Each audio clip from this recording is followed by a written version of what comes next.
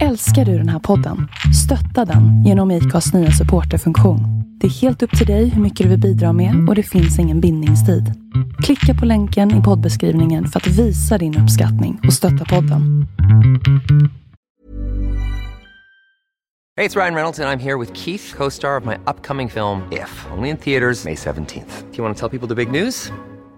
All right, I'll do it. Sign up now and you'll get unlimited for $15 a month and 6 months of Paramount Plus Essential Plan on us. MintMobile.com/switch. Upfront payment of $45 equivalent to $15 per month. Unlimited over 40 gigabytes per month. Face lower speeds. Videos at 480p. Active Mint customers by 531.24 get 6 months of Paramount Plus Essential Plan. Auto renews after 6 months. Offer ends May 31st, 2024. Separate Paramount Plus registration required. Terms and conditions apply if rated PG. Mom deserves the best, and there's no better place to shop for Mother's Day than Whole Foods Market. They're your destination for unbeatable savings. From premium gifts to show-stopping flowers and irresistible desserts. Start by saving 33% with Prime on all body care and candles. Then get a 15-stem bunch of tulips for just $9.99 each with Prime. Round out Mom's menu with festive rosé, irresistible berry chantilly cake, and more special treats. Come celebrate Mother's Day at Whole Foods Market. När jag var liten så var sommarens fjällvandringar alltid en höjdpunkt. Oftast till Dalafjällen, men någon gång även till Jämtland. Hela familjen med stövare och tax vandrade iväg under ledning av min pappa som avskydde allt som hade med leder att göra. Jag kommer ihåg det som väldigt mysiga äventyr. Att tälta var mysigt, att ha fika och lunchpauser var mysigt och att förlita sig på regnstället vid dåligt väder var faktiskt också mysigt. Äventyret det var att vada över jockar, att bli lite blöt och kall och ibland tvingas vända om utan att ha nått riktigt hela vägen fram. Men kanske framförallt att inte möta eller se någon annan människa. I vuxen ålder och mycket tack vare arbetet med Husky så har jag återupptäckt vandring. Jag känner mig bekväm med fjällterrängen och jag har inga problem att vandra utanför lederna. Och sannolikt präglad av barndomens fjällturer så tycker jag nog egentligen att vandring det är något man gör långt bort från andra människor. Så när jag blev tillfrågad att följa med på Fjällräven Classic så ska jag villigt erkänna att jag tänkte något i stil med okej, varför vill man vandra med 2000 andra människor? Jag heter Magnus Ormestad. Det här är podcasten Husky och jag kommer snart att bli förvånad. Podcasten Husky spelas in i samarbete med Naturkompaniet och det här avsnittet är inspelat tillsammans med Fjällräven. Jag befinner mig i Abisko, precis vid mållinjen till Fjällräven Classic. Jag sitter i ett tält som också är en provisorisk tatueringssalong. Där en tjej med upprullade vandringsbyxor precis ska tatuera sig. Hur hamnade jag här? So are you nervous? No. You've done tattoos before? Yes. So what's going to happen in maybe 1 minute? I'm getting a tattoo of a boot print and the Fjällräven logo. How come? This is my third classic, and it's just been like life-changing for me, and I just love the experience and the whole, just everything about it. It's been life-changing even.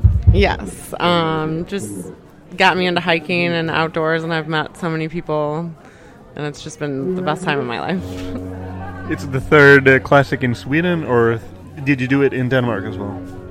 This is my first in Sweden, and then the other two I did were in the U.S. Wow. Yeah.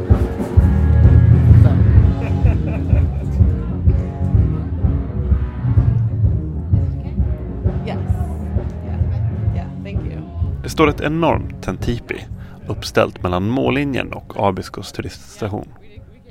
Tältet är tillräckligt stort för ett coverband, en bar och säkert 100 personer. Under den här veckan så heter det här Trekkers Inn. På gräsplanen under träden så står det en massa ryggsäckar uppställda. Jag ser trötta leenden från hela världen och lite längre bort så breder Abisko nationalpark ut sig där Kungsleden startar eller börjar. Med jämna mellanrum så kommer vandrare in mot mållinjen. Med trötta och stolta leenden så tar de emot applåder och jubel från publiken på Trekkers Inn. De flesta som kommer in ansluter sig snart till publiken, beställer en kall öl och jublet ökar därför allt mer och mer för varje timme. Stämningen påminner faktiskt väldigt mycket mer om en festival än ett vandringsevent. Men det här är ju just det. Det är en festival som du måste vandra dig till. Fjällräven Classic firar i år 15 år och därför var jag en av de vandrare som med buss från Kiruna anlände till Nikkaluokta en tidig morgon. Här började den 11 mil långa svenska upplagan av Fjällräven Classic. Och man får den första stämpeln i sitt vandringspass. Kul! Vad händer här då? Vad händer här? Ja, här registrerar vi alla våra deltagare. Så sen när de har stämplat sina kort och visat passerna så då får de dra. Så det kommer vara, man kommer passera flera exakt likadana sådana här stationer? Nej, alltså ja egentligen. Ja, det här är ju startstationen och man måste ju vid varje checkpoint visa sitt vandringspass igen och få en ny stämpel. Och då vet vi ju också att de har passerat den checkpointen, så det är en säkerhetsfråga även. Apropå säkerhet så får man, vad är det här för någonting? Det är ett säkerhetsskynke som man sätter på sin rygga för att visa att man är deltagare i Fjällräven Classic, och samtidigt är det ju då en färgkod som är orange, så den är ju ganska synlig. Och så kan man spara den och sätta upp på väggen sen? Självklart! Och som bandana också. Smart. Och myggviftare. Ja, precis. Ja. Knottviftare kanske. Här i alla fall. Ja. Eller höftskynk om man vill. Bastahandduk. Ja, precis. Och sen kanske om man stukar något så kanske man kan använda den till det också. Just det. Vem vet? Brukar ni jobba på Classic? Det här är mitt första år. Men inte det sista? Nej, absolut inte. Ja, nu, man blir liksom fångad första gången. Det är kört. Vad är bäst med det? Alltså det är ju alla funktionärer, de är ju så himla trevliga. Så vi har ju jäkligt bra stämning. Jag tycker det. Och sen att vara här i fjällen. Alltså it's my life. Tack för ert värdefulla jobb. Ja, tack. Kul att höra! Ja, hej då. Ja, hej då. Alla lika glada som oss. Är de ivriga att komma iväg? Ja, jag skulle tro det. De har varit lite...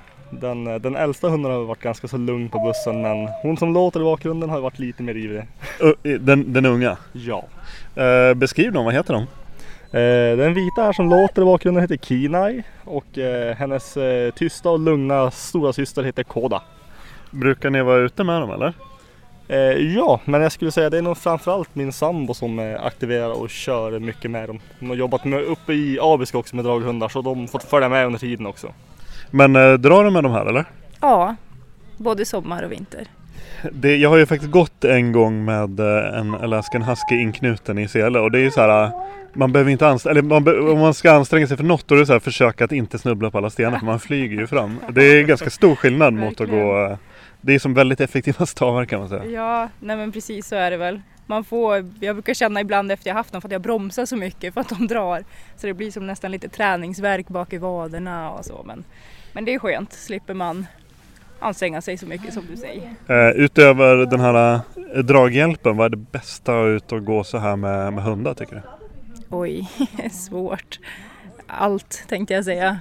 Extra värme i tältet? Ja, extra blött i tältet. Och lite extra sällskap och ja, det blir roligare. Jag kan tänka också så här, när man är ute med hund så då blir det lite grann som att de blir som ett extra interface till naturen. För att man kan ibland, för de ser och hör och luktar så mycket mer än vad vi gör. Och så kan man se det på dem, hur mycket de ser. Och då blir det på något sätt att jag går igång ganska mycket på det. Ja, jo men det är sant. Samma här. Det är trevligt. Förutom när man ser renar då. Ja. Då är det fart. Då är det skynda sig därifrån. Men annars så. Då är det fördelen när det är typ 2500 andra ute och går. Så då kommer det vara, finns det några djur där ute så kommer vi skrämma bort dem. Varför Fjällräven Classic? Ja, det har väl Linus bättre koll på. Jag skulle säga det är nog via mitt jobb så fick jag en biljett via våran säljare på Fjällräven då. Eftersom vi då säljer kläderna via. Var jobbar du någonstans?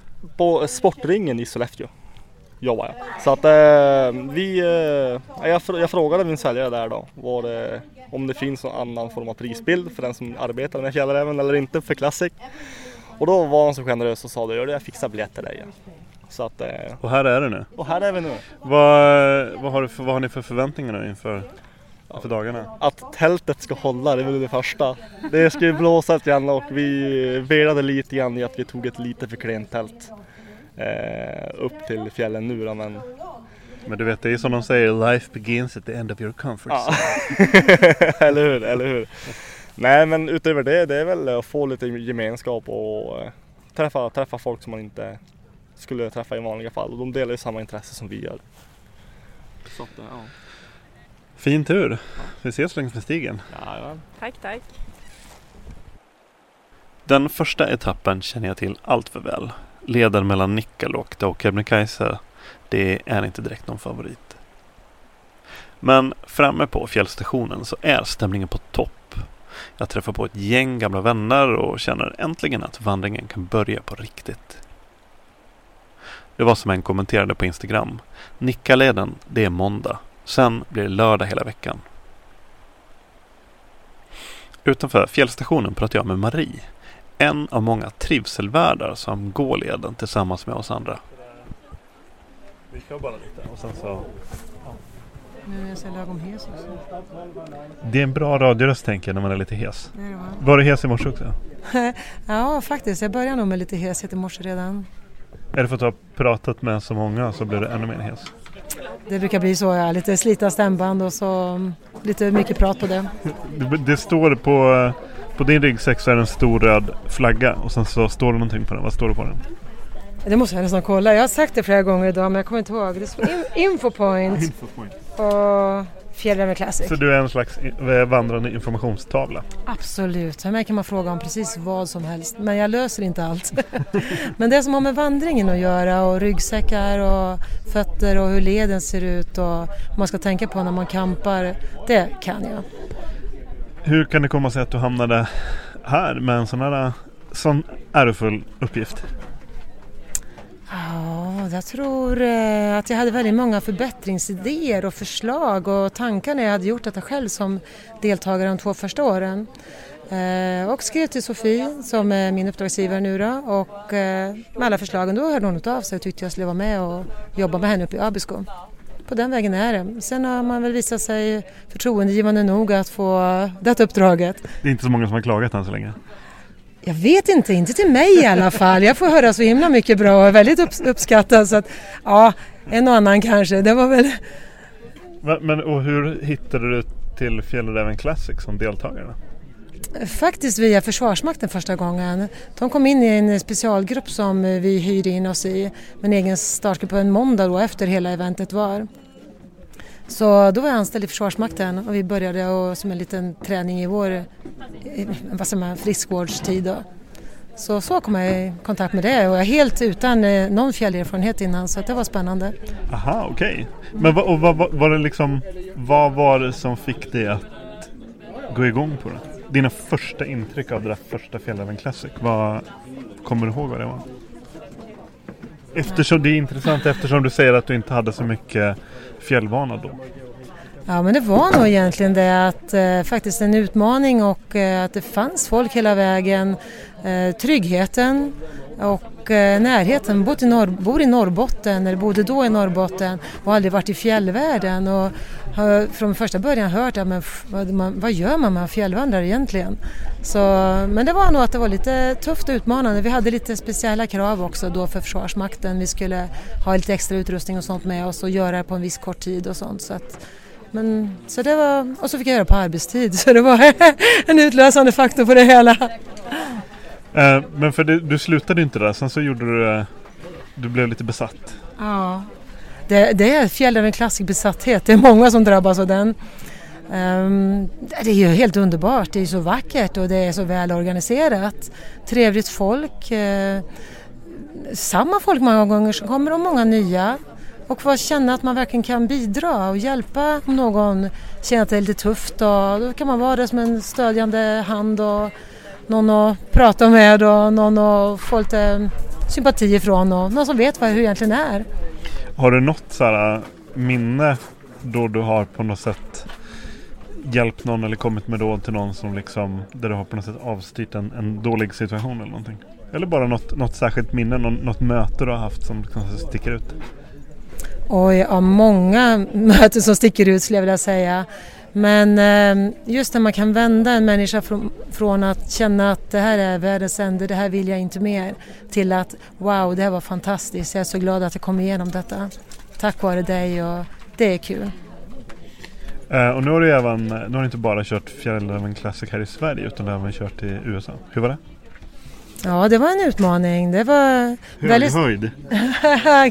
Det var väldigt spännande att bli inbjuden och få vara med som en funktionär och för deras andra år skulle jag säga. Och höga höjden var lite tuff.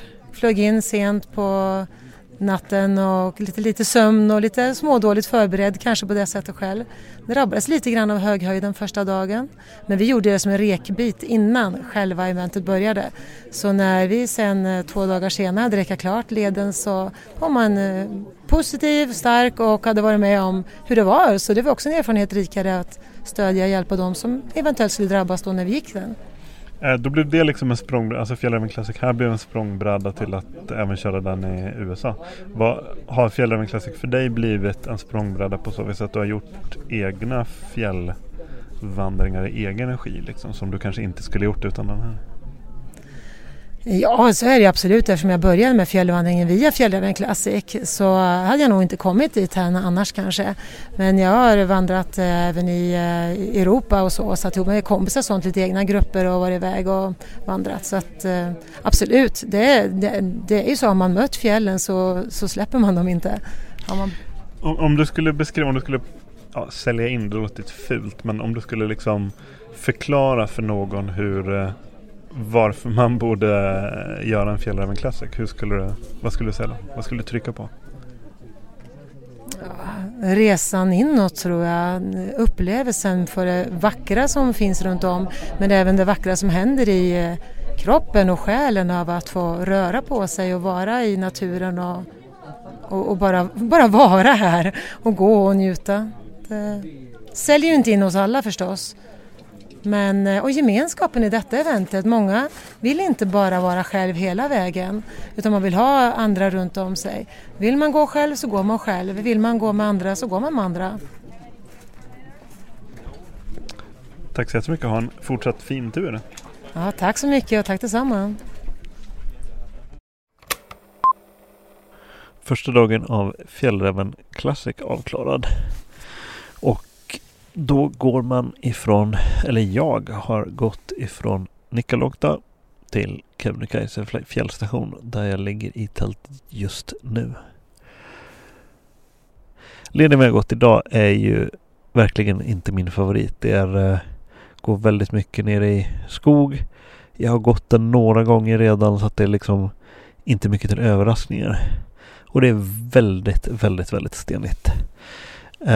Så för mig så är det här bara en transportsträcka till att komma fram till Kebnekaise, och här öppnar ju dalen och naturen upp sig, så att härifrån så ser jag verkligen fram emot att ge mig in på vad jag tycker känns som den riktiga vandringen.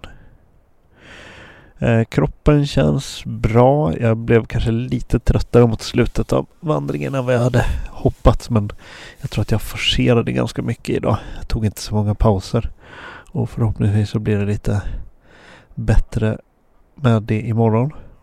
Och planen är att gå åtminstone 2 mil imorgon också, så att man kommer fram till Abisko på planerad tid. Så nu ligger jag i tältet.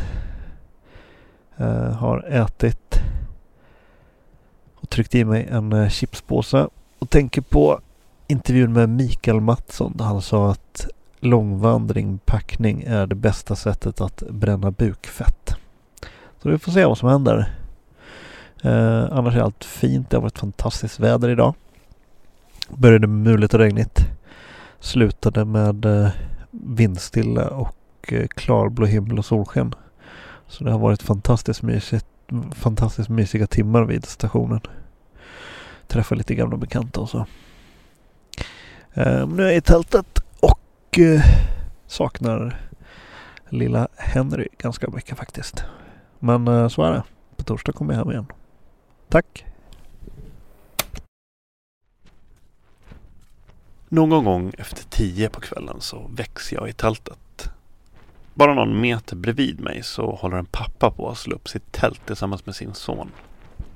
Jag hör att de precis har kommit in och att de inte har hunnit äta någon middag ännu. När sonen frågar om pappan vill ha den frystorkade pastan eller pulled pork så svarar pappan pulled pork med överljudshastighet. Morgonen efter så pratar jag med dem utanför tältet. Kan inte du beskriva och berätta vad vi är och vad du ser för någonting?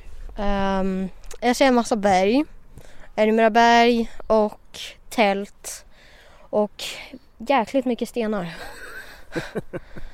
Jag hade satt upp mitt tält, gått och lagt mig. Jag tror till och med att jag hade hunnit och somnat. Och sen så väcktes jag av dunsande och väsande från tältduk. Och så kom det in ett team, märkte jag, med familjer, med pappor, med barn. Och 2-3 meter från mitt tält så smällde ni upp ert tält. Lite senare än alla andra. Så att jag hade ganska mycket medlidande med er. För att ni var, och jag låg och imponerades över att ni var så, ni höll huvudet kallt, ni var strukturerade, ni hade fokus, ni var hungriga. Kan du inte berätta vilka ni är och hur ni hamnade här?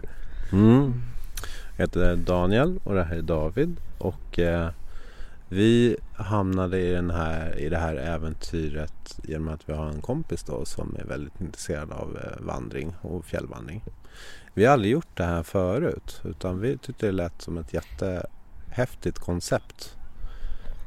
Så vi är 3 vuxna och 3 barn som gav oss iväg från Nikkaluokta igår klockan 3. Och det var planerat att ni skulle starta 3? Det var planerat, precis. Och det tar ju sin tid. Och det blir tufft längs med vägen. Men vi kom fram då till Kebnekaise runt 10 tror jag. Ja. Och då i skymningen försökte leta tältplats och få ordning på situation och läge.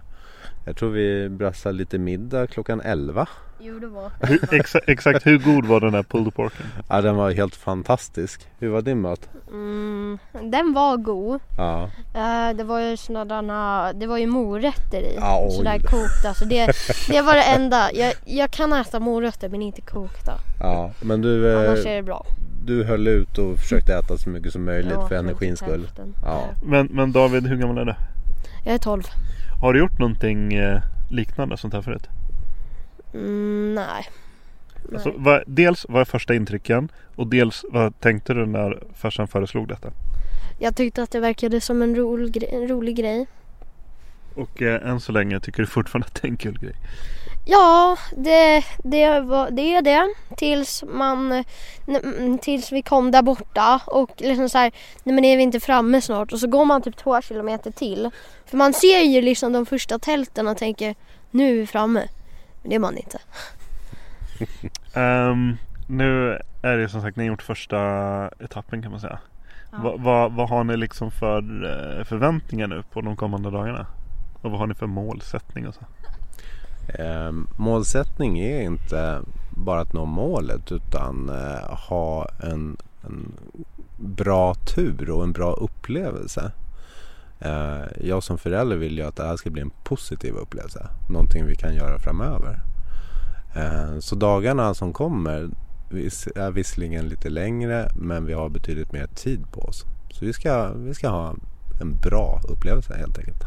Och så har man såna här stunder när man sitter här och solen skiner och molnslöjorna driver in framför och under oss här i Laduvagi. Det är ju ganska mäktigt. Ja, det är ju en fantastisk belöning att sitta här nu och se det här. Men hörni, tack för er tid. Nu tycker jag att ni ska käka frukost och så ses vi kanske i Abisko. Tackar. Tackar. Under ungefär 2 veckor så jag har kollat alla väderappar dagligen. Och prognosen var alltid densamma. Regn. Så när tältnatten vid Kebnekaise började och slutade med solsken så tänkte jag bara att okej Magnus, njut nu av det här. Snart blir det regn. Men som så ofta när det gäller fjällväder så blir man alltid överraskad. Denna gång till det bättre. Dag 2 på Fjällräven Classic blir den längsta distansen för mig då jag rundar Singi och väljer att gå förbi Sälkastugorna för att börja morgondagen lite närmare Kätkapasset som många har beskrivit som något av en utmaning. Vid varje checkpoint så får man en stämpel i sitt vandringspass och vid en del så får man även en välkommen överraskning som till exempel sovasrapp vid Singi till exempel.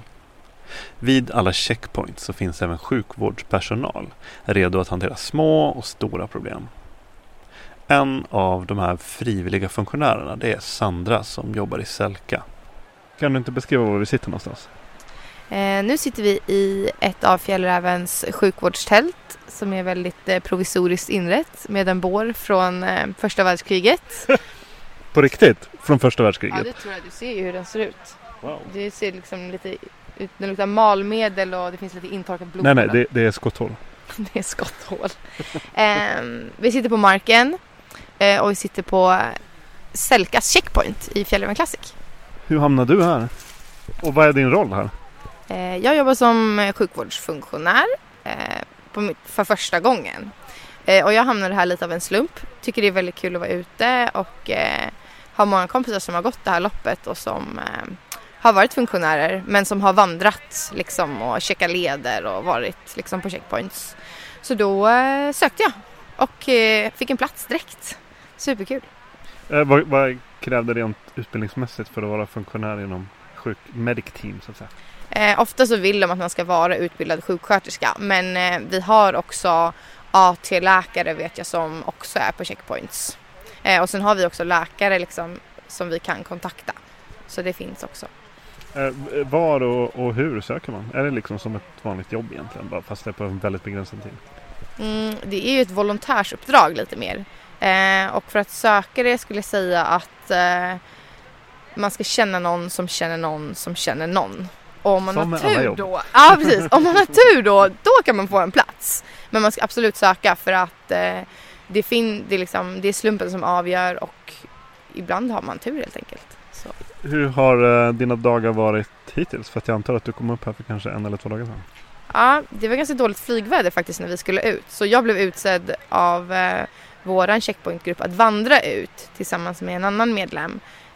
Men när vi blev uppkörda till Abisko så klarnade det faktiskt upp.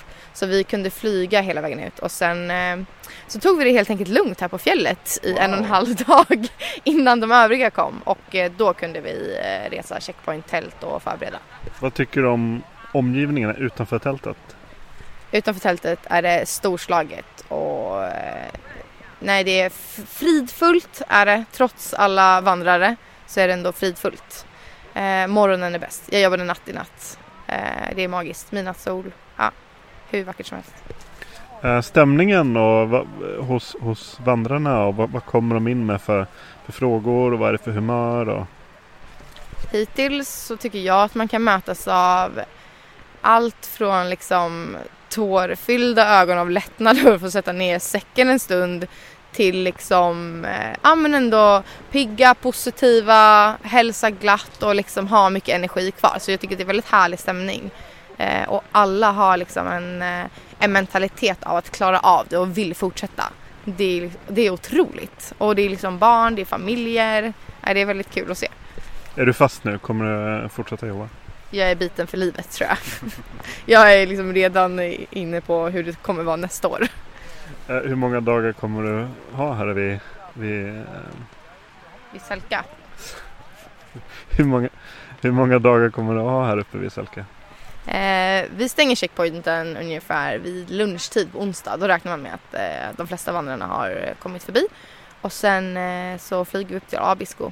Och där är det ju lite festligheter vid målgången.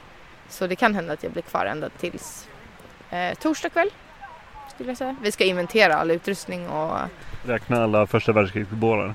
Vi ska räkna bårarna. Vi ska också räkna säkerhetsnålar, plåster och lite annat smått och gott som ska inventeras. Det är priset ni får betala för att spendera en vecka uppe i detta paradis. Ja, men vet du, det gör jag gärna. Hej, nu kommer min sjukvårdskollega också. Tack så jättemycket. Tack själv. Då är dag 2 till ända på Fjällräven Classic och jag ligger nu i tältet ganska exakt 2 kilometer norr om Sälkastugorna. Idag har allting varit väldigt annorlunda mot igår. Det går bäst att beskriva som propagandavandring och det beror väl egentligen på 2 anledningar. Dels att jag upptäckte en ventilationsfickor på mina byxor som jag av någon anledning inte tänkte på igår. Så de har varit öppna hela dagen. Det har varit, framför allt så har det varit kanonväder. Det har varit klarblå himmel, lagom fläkt så nästan inga mygg eller någonting. Så att det har liksom varit fantastiskt väder hela dagen. Idag har vi passerat 2 checkpoints, Singi och Sälka. Och det som väntar imorgon är Kätkapasset. Där det är ganska många 100 höjdmeters stigning på mindre än 2 kilometer. Alla ser att det brukar vara ganska tufft. Det ryktas även om att det kan komma in sämre väder för imorgon. Så därför så hade jag som målsättning att åtminstone gå till Sälkastugorna och varje kilometer efter det skulle bli en bonus. Så det blev en ganska lång dag. Jag har nog gått ganska exakt 30 kilometer kan jag tänka mig idag. Om man slår ihop allting. Så det var ganska långt. Men mot slutet så kändes det väldigt bra. Och det var torra fina stigar. Stundtals inte så mycket sten heller. Så det gick väldigt lätt att gå. Och temperaturen var så otroligt skön på kvällen. Så att det var bara att go with the flow så att säga. Nu är en helt otroligt fin tältplats. Och här är det inte så mycket folk. De flesta stannar nog vid Sälkastugorna, de som går så här långt då. Så att vi som har gått vidare, vi har spritt ut oss lite. Så det ligger väldigt fint. Imorgon siktar på Allusjaure. Så det blir en ganska lång dag imorgon också. 25 kilometer drygt. Plus det där passet då. Så är det. Saknar fortfarande händer ganska mycket. Det är svåraste när man går in i tältet på kvällen och ska sova. Då känns det lite tomt faktiskt. Men på det stora hela så klagar jag inte. Det har varit en fantastisk dag. Och det har varit en fantastisk jobbdag dessutom. Så god natt. Fjällräven Classic firar i år 15 år. Och en som har varit med från allra första början och som i mångt och mycket är den allra viktigaste personen bakom det hela är Sofie. Hallå? Ja, Sofie Djurgård Lövgren heter jag. Äger och driver Aktivut. Jag är egenföretagare, jag är passionerad skidåkare, friluftsguide, idrottslärare. Ja, lite av varje. Kommer du ihåg när du fick uppdraget att arrangera Fjällräven Classic? Ja, det gör jag. Jag kommer ihåg det ganska väl därför att på den tiden så jobbade vi med ett annat fjällräven-evenemang som heter Fjällräven Extrem Marathon som gick av stapeln i Årefjällen som vi hade jobbat med några år. Och sen kom det en kille som heter Jonas Hellentin som hade den här idén om att göra ett vandringslopp på sista biten av Kungsleden och då fick vi frågan om vi ville vara med och genomföra det här. Varför fick just du det här uppdraget tror du? Ja, det är lite roligt för det var egentligen inte just jag som fick det från första början utan det var nog så att jag och min man Christer som vi driver Aktivt tillsammans och vi hade ju jobbat med Fjällräven Extrem Marathon och han hade även jobbat med Fjällräven Polar. Och ja, men vi trivdes tillsammans. De tyckte att vi gjorde ett bra jobb. Vi har också varit mycket i den här delen av fjällen. Alltså längs Kungsleden, Abisko, Riksgränsen, Björkliden, Kirunafjällen. Vi har både bott och varit ute mycket och skidat och vandrat i det här området. Så att vi hade liksom en relation till området och lite kontakter och sådär. Plus att vi hade påbörjat ett bra arbete. Så att från början var det Christer egentligen som var projektledare. Men sen efter några år så bytte vi. Så att då var det jag som tog över stafettpinnen. Vad hade ni för mandat? Liksom, hade ni fasta ramar att förhålla er till? Eller var det bara lite så här vagt, en liten vag beskrivning som ni hade att jobba på? Alltså, Jonas idé var ju ganska klar över vad han tyckte att det skulle bli. Men vi uppfann ju det mesta tillsammans i vår lilla ledningsgrupp som vi skapade för eventet. Det blir mycket problemlösning när man kör igång ett nytt event. Så att det var väldigt fria ramar, men vi hade ändå en vision av vad det skulle bli, liksom, åt vilket håll vi strävade, kan man säga. Det här har ju gått och blivit en väldigt stor internationell succé. Kan du bara liksom, om du har lite siffror på besökare och varifrån de kommer och så? Ja, årets evenemang, då hade vi 2000 startande från 46 olika nationer. Och den yngsta var 1,5 år och den äldsta var 80. Det är ungefär någonstans runt 80% utlänningar från olika länder. Och om jag inte minns helt fel så var det 60% män och 40% kvinnor. Så där har vi lite att jobba på. När började det här bli en internationell grej, skulle du säga? Men ganska tidigt, därför att Fjälläven var modiga redan från början och har ju en stor marknad i Tyskland och Holland och Europa generellt. Redan på den tiden så var ju Tyskland en jättestor marknad, så att de gav ut ett magasin som hette Fjälläven Classic Magasin över hela Tyskland i stort sett. Jag tror att det var 250 000 ex som de tryckte upp. Och det här kunde man hitta överallt där det fanns en Fjälläven-produkt i stort sett i butiker. Och då bara exploderade det ju med framförallt tyskar. Men sen har ju de andra utlänningarna kommit längs vägen liksom. Det här är ju en väldigt svår fråga, förstår jag. Men om du ska liksom ge ett litet luddigt eget svar på vad som skiljer och vad som är lika med det allra första eventet mot det allra senaste. Liksom, vad har förändrats sig mest och vad har förändrats sig minst? Det som har förändrat sig mest är att vi har en tydligare bild av vad som förväntas av oss. Men antalet människor har ju förändrats väldigt mycket, från ungefär 160 första gången till 2000.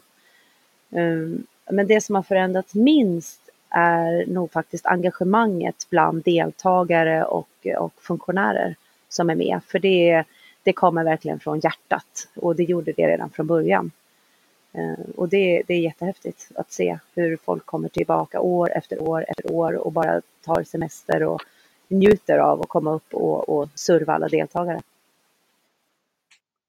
Oavsett tid på året så är ju det här, om man ska egentligen kolla på kartan, så är ju det här ett ganska exponerat och utsatt område. Så att det är väl kanske i vanliga fall så är inte det här någonting man kanske bör ge sig in i om du inte har om du inte har hyfsad erfarenhet av fjällvandring i de här områdena. Hur gör man ett sånt här event hanterbart och tillgängligt för nybörjare? Ja, det är faktiskt en ganska intressant fråga, för från början så när vi byggde upp det så visste vi att vi var tvungna att tänka att det skulle passa alla, och att framförallt att det ska vara tryggt och säkert. Och det är det vi har jobbat jättemycket med. För att få nybörjare att ge sig ut och upptäcka fjällvandring så måste det vara tryggt, enkelt och liksom lätt överskådligt på något sätt. Alltså tröskeln får inte vara för stor. Så att det vi har gjort är att vi jobbar jättemycket med säkerhet. Vi har sjuksköterskor på varje checkpoint. Och vi har en checkpoint ungefär var 16-18 kilometer kan man säga. Där vi har funktionärer. Det är öppet dygnet runt. Och de kan få hjälp med skavsår som plåstring, om de har problem med knän, eller hjälp med ryggsäcken eller sådana där saker. Och sen har vi också lagt upp det så att när man börjar så har man med sig mat och gas för de första 3-4 dagarna. Men sen kan man fylla på det på 2 ställen längs vägen. Och det gör att folk inte behöver vara oroliga för det här med mängder och hur mycket man ska ha med sig, om det kommer att räcka, och planera mat och sådana där saker. Så att det sänker också tröskeln för de som är nybörjare. Du är väldigt hemmastad i de här områdena. Oavsett säsong egentligen. Hur skulle du beskriva området, alltså naturen men även klimatet som man kan förvänta sig den här tiden på året för någon som aldrig har varit så här långt norrut? Ja, Fjällräven Classic går ju oftast i första halvan av augusti. Och det är ju tänkt att det ska vara ett sommarevenemang, men det händer ju faktiskt att det har kommit snö. Och det kan ju växla väldigt mycket vädret i det här området.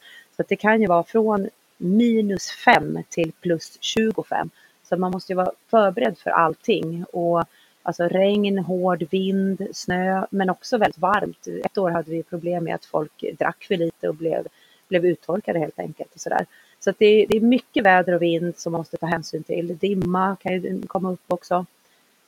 Det är ett exponerat område och det måste man vara medveten om både som arrangör och som deltagare. Nu har du hållit på med Fjällräven Classic i alla fall i 15 år. Jag gissar att du har samlat på dig ett minne eller 2. Utan någon särskild så här rangordning, men har du någonting, behöver inte vara ett specifikt minne utan det kan kanske vara någon slags generell betraktelse eller känsla likväl. Men någonting som du kan liksom dela med dig av som kanske är bland det första som bubblar upp när någon säger Fjällräven Classic till dig.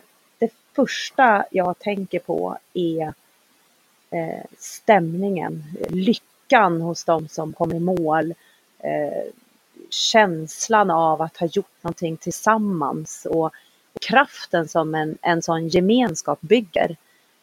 Det tycker jag är jättehäftigt. Och att stå där i målet och uppleva den här lyckan när folk går över mållinjen. De flesta har kämpat väldigt mycket eftersom att så många är nybörjare. Och kanske inte riktigt vet vad de gav sig in på. Och lyckan när de kliver över mållinjen och har gjort det här och alla som klappar och hejar runt om, den stämningen är fantastisk. Det är jättehäftigt. Jag blir jätteglad när jag tänker på det. Ja, det är häftigt. Men sen tänker jag faktiskt på en annan sak också. Och det är innan start så har vi ett funktionärsmöte med alla våra 140 funktionärer. Och då är det också en speciell stämning för mig. För att de här tar ju som sagt av sin tid, sitt engagemang. De bjuder på sig själva på alla sätt och vis. Alltså det är lite som ett vuxenläger att vara funktionär på Fjällräven Classic år efter år. Man lär känna nya goda vänner som man kanske börjar umgås med resten av tiden. Och ja, det är också ett speciellt tillfälle för mig när alla samlas där inne och för att bygga det här eventet. Det är stort. Alltså 48 olika nationaliteter. Det är liksom FN i vandringskängor. Vi är några som faktiskt skämtar om hur det är att röra sig i mobilskugga när man inte nås av nyhetsuppdateringar från omvärlden. Tänk om att det har gått åt helvete när man återvänder till 4G-världen igen. Vi enas i alla fall om att Classic-deltagarna, det är en ganska bra grupp för att återbefolka världen. Den tredje dagen börjar med Tjetkapasset och slutar vid den vackra sjön Allesjaure, där jag väljer en tältplats på en höjd för att komma undan från myggen. Då är den tredje dagen på Fjällräven Classic avklarad och jag ligger i tältet här nu vid Allesjaure. Vaknade strax norr om Selka. Dagen började med att vi passerade Tjetkapasset som man hade hört mycket om. Och det visade sig att det var inte riktigt så hårigt och tufft som man kanske hade trott. Så att det tog inte så mycket mer än 2 timmar från det att jag startade från tältet tills jag var över det där passet. Sen passerar man Tjetka checkpointen och sen så gick man vidare till Allesjaure. Så nu är det uppskattningsvis 2 dagar kvar. Man märker på folk att de flesta nu har varit ute ett tag. Jag märker det även på mig själv. Man känner av det lite i fötterna och i benen och så.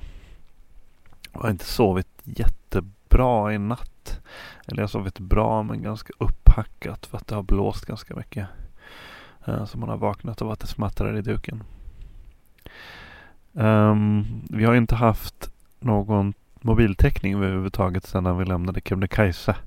Och tydligen då så ska den kommer tillbaka täckningen ungefär 5 kilometer innan Abisko. Och det blir på tisdag jag kommer dit. Men jag hörde en kul story här ifrån checkpointen här i Allesjaure. För på andra sidan sjön Allesjaure så finns det ett sameviste där. Några små hus som renägarna använder sig av när de jobbar med renarna på sommaren och vintern. Och då nu under sommarloven så är deras unga med ibland också.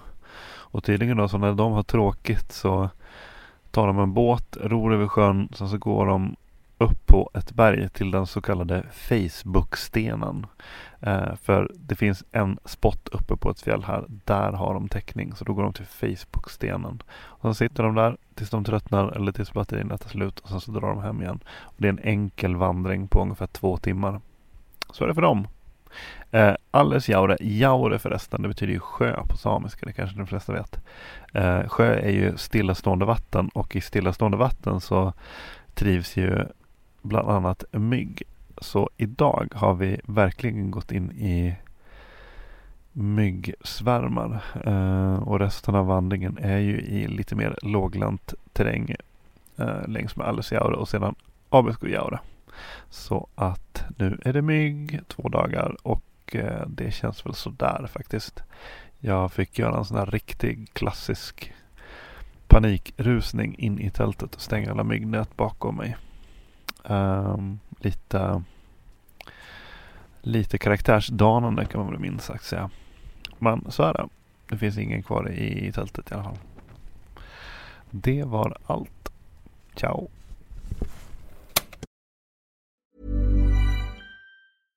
How would you like to look 5 years younger? In a clinical study, people that had volume added with Juvederm Voluma XC in the cheeks perceived themselves as looking 5 years younger at 6 months after treatment. Look younger, feel like you. Add volume for lift and contour in the cheeks with Juvederm Voluma XC. Reverse signs of aging by adding volume to smooth laugh lines with Juvederm Volure XC. For important safety information and to find a licensed specialist, visit Juvederm.com. That's JUVEDERM.com. Not for people with severe allergic reactions, allergies to lidocaine, or the proteins used in Juvederm. Common side effects include injection site redness, swelling, pain, tenderness, firmness, lumps, bumps, bruising, discoloration, or itching. There's a risk of unintentional injection into a blood vessel, which can cause vision abnormalities, blindness, stroke, temporary scabs, or scarring. Talk to a licensed specialist to find out if it's right for you.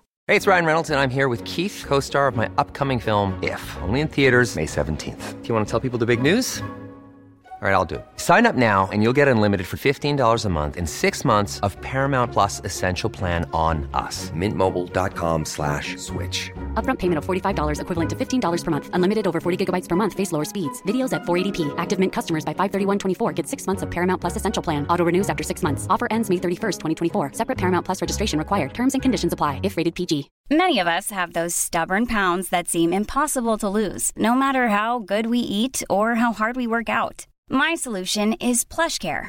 PlushCare is a leading telehealth provider with doctors who are there for you day and night to partner with you in your weight loss journey. They can prescribe FDA-approved weight loss medications like Wegovy and Zepbound for those who qualify. Plus, they accept most insurance plans. To get started, visit plushcare.com/weightloss. That's plushcare.com/weightloss. Den 4:e dagen flyter som en dröm. Fint väder, fina leder och magisk utsikt med en spejande fjällvråk och lunchutsikt över Gåduglaciären som 2 av höjdpunkterna. Jag går även förbi 2 killar från Glasgow. Vi börjar snacka om hur naturen här påminner om de skotska högländerna. Jag konstaterar att det är lite dåligt med whisky här. Svaret kommer blixtsnabbt. De nickar mot sina ryggsäckar och säger "Well, not where you're standing." So who are you guys? So I'm Craig. This is Philip. We're both from Glasgow in Scotland. And as I noticed, next year the Fjällräven Classic is coming to not your town, but your country. So how would you compare the nature that we are walking through now to your home country? I think it's very similar where we are just now. In the high passes in Sweden, it's very different. It's much more rocky. You're higher. It's more like the tops of our mountains, your high passes. But where we're walking just now, I took a photograph earlier on, and it's very like somewhere in the north of Scotland. Although we are very much looking forward to swapping your mosquitoes for our midges next year when you come to Scotland. And the midges are what we in Sweden call knott. Yes. Like Gnats. it's like small ones, but you prefer them? I'm not sure "prefer" is the word I would use, but I'm looking forward to introducing all the people from the Fjällräven Classic to this new breed that for next year. I think that'll be exciting. So how come you ended up doing this in Sweden then? I think I'd been looking at it for a number of years, and it was quite hard to get a partner because we've all got young kids and so on. So it was only this year that Craig said, right, let's do it. So, and both our wives are away at a spa retreat. Believe it or not, yeah. So they've booked themselves in for 3 days at a very posh spa retreat and Michelin restaurant, and they've put the children into a camp while we are doing this. So it's perfect. It's what we call a classic win-win. Yes, absolutely. Them. Yeah. But are you hikers? Yes, I've hiked my entire life in Scotland, so we're well used to this, and yeah, it's good fun. It's nice to be in a different country. Has it been, because now we are coming to an end, I guess you're aiming for Abisko for tomorrow as well? Yeah, Abisko for tomorrow, and that will be a wee bit earlier than we thought. So, and then we're off to Stockholm for a long weekend to enjoy the ABBA Museum. The ABBA Museum? For real? I gotta edit that out. No. So has it been like anything like you've expected? Yeah, it's been absolutely amazing. The organisation's been fantastic, and certainly I'd like to thank all the volunteers because they've all been really, really good. You know, when you come to a checkpoint and you're given a reindeer wrap, it's just absolutely perfect. So the organisation's been absolutely amazing. I've been really, really impressed. I gotta say, when I ate that wrap, it was the least worthy meal I've had in my life, because it was like I could feel it like sipping through my fingers as I was eating it. I think I had more in my hands at the end of it than I did in my stomach. I've still got some on my pants. Yeah, but it's worth it. It's absolutely worth it. Yeah. And the highlights so far and the low points? I haven't had any low points. The highlights have been seeing the mountains, Kebnekaise, and then walking up through the high pass. So camping's been good fun. Meeting lots of different people has been amazing. Talking to everybody, and we haven't met any other Scottish, so it's been quite nice to be the only ones, and to meet lots of different nationalities. So I drew the jackpot here, the only Scots. You did indeed. And we have our whiskey. We'll get this. Are you going to edit this out about the whiskey that we have to give you after this? I'll leave it in. I like to be transparent. Yeah, objective journalism and so on. Yeah, but definitely if there are more people on the Fjällräven Classic Sweden this year from South Korea than there are from Scotland, hopefully then next year when we do one in Scotland, it'll get the Scottish people interested as well. That'd be really nice. Yeah. Thank you for your time, and enjoy your whiskey and your hike. Thank you. Thank you. Fjällräven Classic började i Sverige, men idag finns det Classics även i Danmark, Hongkong, USA och Sydkorea. Inför nästa år planeras event i Tyskland, Kina och i Skottland. Ross Bainbridge jobbar med eventet i Skottland. Yeah, so my name is Ross Bainbridge, and I work for Fjällräven in the UK, and my position is Northern Sales, so I cover sales across the northwest of England and Scotland for Fjällräven. So very, very lucky to be in that position, because it's a great brand to work with, and enables me to be out and about, seeing nature and things firsthand, and I'm lucky enough as well to work in some beautiful areas. I guess ending up working for a company such as Fjällräven means that you are an outdoor enthusiast. Oh yes. How would you describe your background in the outdoors? A jack of all trades and master of none.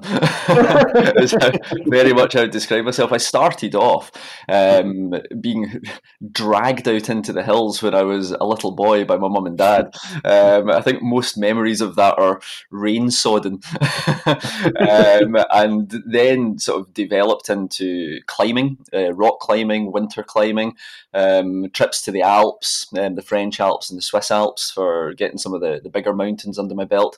And just to be honest, my girlfriend describes me as a dog that I'm just happy to be outside. So anything, whether it's running in the hills, or whether it's mountaineering, mountain biking, hill walking, I'm just happy being outside.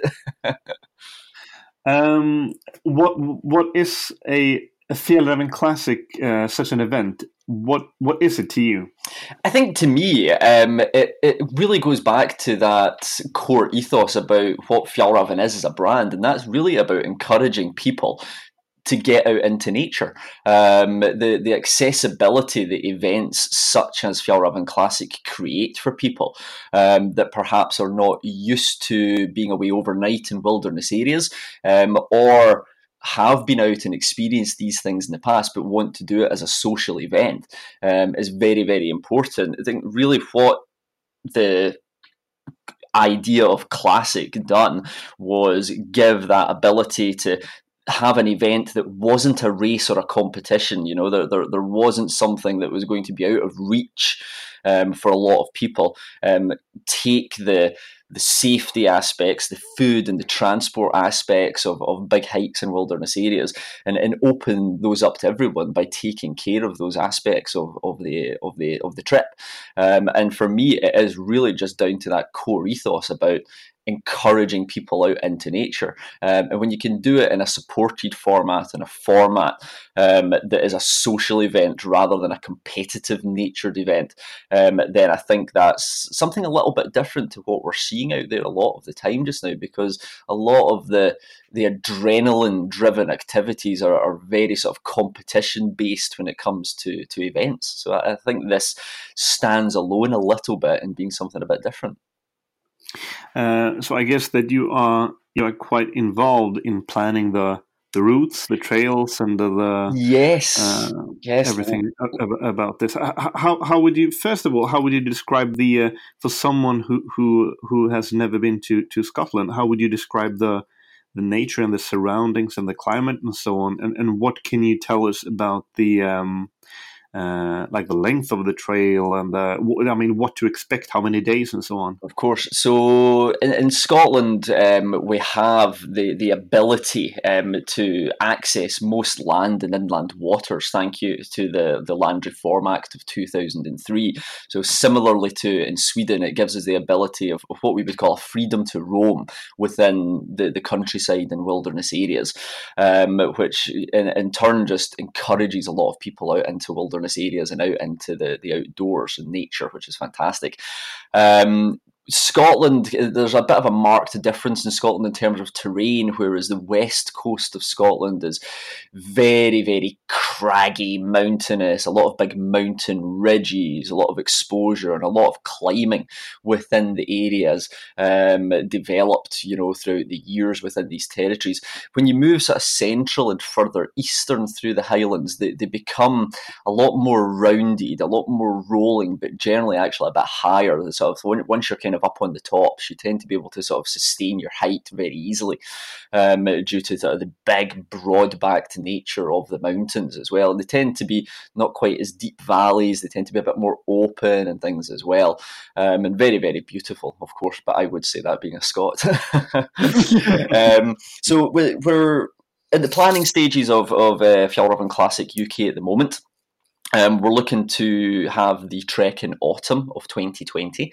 We have a couple of routes cherry-picked at the moment that we are in the process of test walking just now with colleagues from Fjällräven in Sweden, as well as a team from the UK.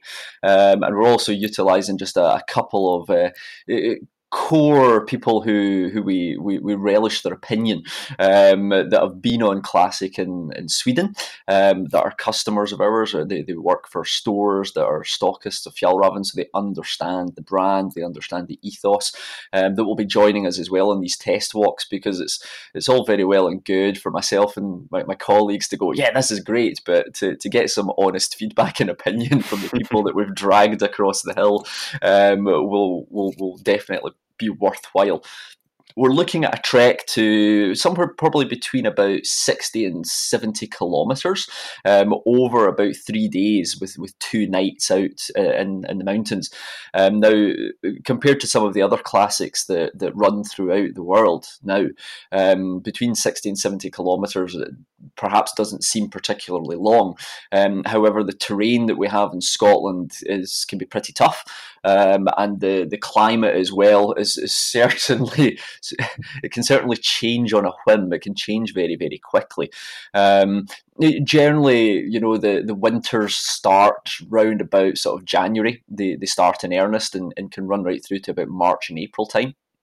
May and September are generally very good months in the country, because you can get sort of more stable temperatures, a little bit more stable in terms of the rain. It tends to be not as much rain within those months, and the colours actually within the landscape as well. In May, just as everything's coming to life, the colours are absolutely beautiful, but also in the autumn, round about September time, there's a beautiful just spectrum of golden colours, yellows, oranges and browns and greens throughout the landscape, which is actually probably my favourite time of year, actually, out in the mountains of Scotland, just because of the colours and the light is absolutely fantastic. So we're hoping for the time of year that we've picked that the weather will be kind to us. I know Scotland certainly has a reputation for lots of rain. I don't know if it's a proper saying, but I can remember hearing someone saying that if you can see the other side of the lake, that means it's raining. Like either it's super cloudy or it's raining. That's the two alternatives. There's also another thing, which is if you don't like the weather in Scotland, just hang around for half an hour and it'll change.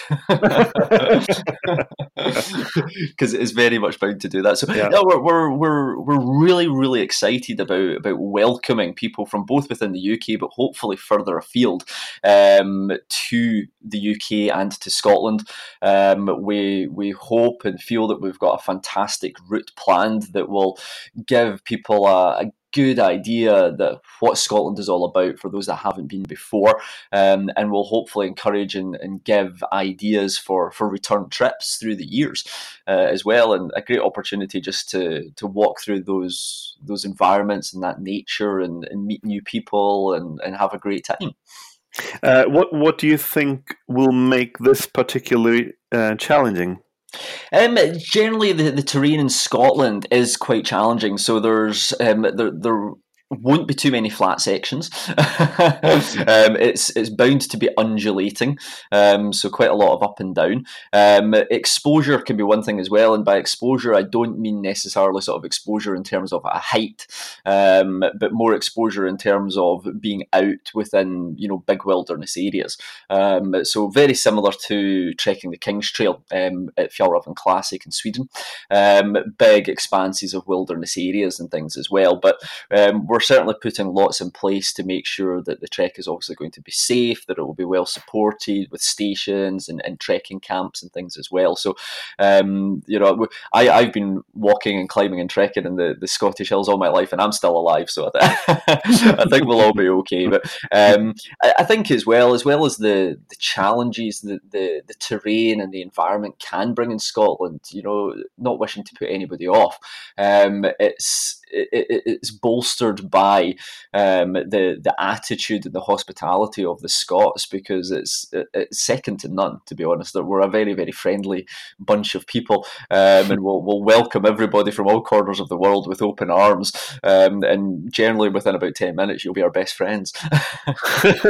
Speaking of being a good host and guests and so on, what do you expect? Do you expect most guests to come from overseas, or do you expect people from the UK? So it's a bit of an unknown for us at the moment. We certainly know from the other classics that run throughout the world. So we've got the original in Sweden, but we've also got Hong Kong, USA, Denmark and Korea up and running already.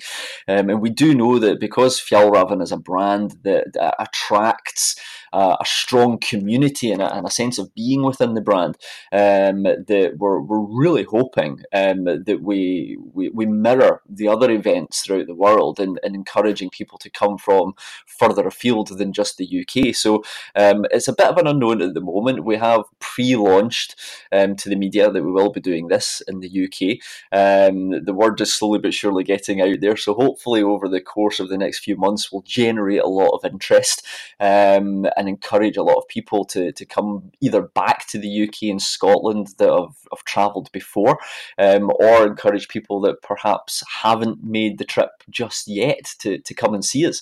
So we're very hopeful, and you know, like I said earlier, the Fjällräven Classic is all about a social trek as well. So the more people that we can encourage to come from, you know, all four corners of the world, then the more fun it will make it. Thank you so much for taking your time to do this. No problem at all. Thank you for taking the time to talk to us as well. We're really, really excited about it, and we're just hoping that the actual trek and the event itself is just as exciting as the planning stages, because we're having great fun here, looking at it all and planning it and things as well. And we're really hoping to put on a fantastic event. We'll have some very nice Scottish touches to it as well, so we can expect a few little surprises along the way for exciting things for people joining us, and yeah, we think it was going to be an absolutely fantastic time, so please come along and see the fantastic Scottish wilderness and meet us all, and we look forward to meeting everybody that comes along. Den fjärde dagen slutade i Checkpoint Keron. Känns faktiskt lite tråkigt att gå ner under trädgränsen igen.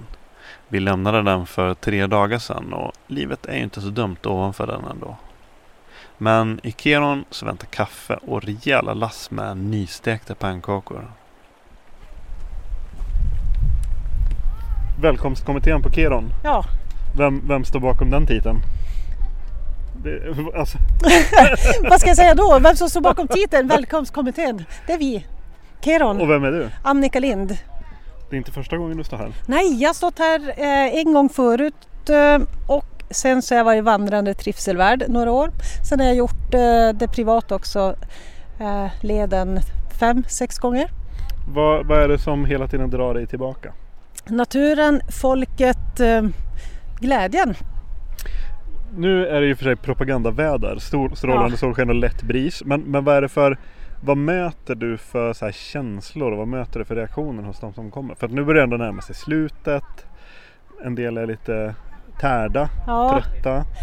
Men det man möter mest, det är alltså ren och skär glädje. Det går inte att beskriva på något annat. De är trötta, ja, men det är glädje och rätt så uppfyllda utav naturen. Så är det. Ja. Nu är det här radiomedium så att säga, alltså det är ingen bild. Men om du bara skulle snurra runt 360 grader och bara ta in och sen så beskriva vad du ser omkring dig, naturen.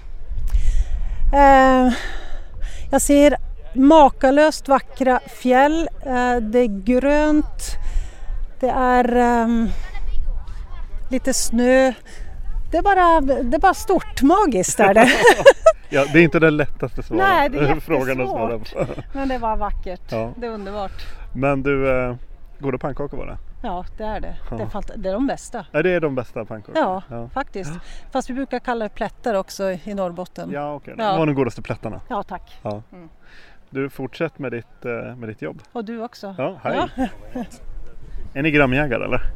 Nej, nej, verkligen inte. Hur mycket väger packningen? Kanske 12 kilo. Men då är du utan mat och vatten. Om du vet det, om du kan svara så snabbt, då är du en gramjägare. Säg någonting du har valt bort för att du tänker att det här är för tungt. Stort kök, stort tält, stor sovsäck. Ja, fast det är ju smart. Då är man inte gramjägare, då är man bara smart. Ja. Jag kan ju veta, när han skulle göra, eller vi gjorde packlistan, så satte jag upp packlistan och så började jag skriva in mina grejer. Då skrev han 2 kolumner till, så här gram och exakt vad det hette, så man visste exakt vad det var. Är du en Excel-människa? Nej.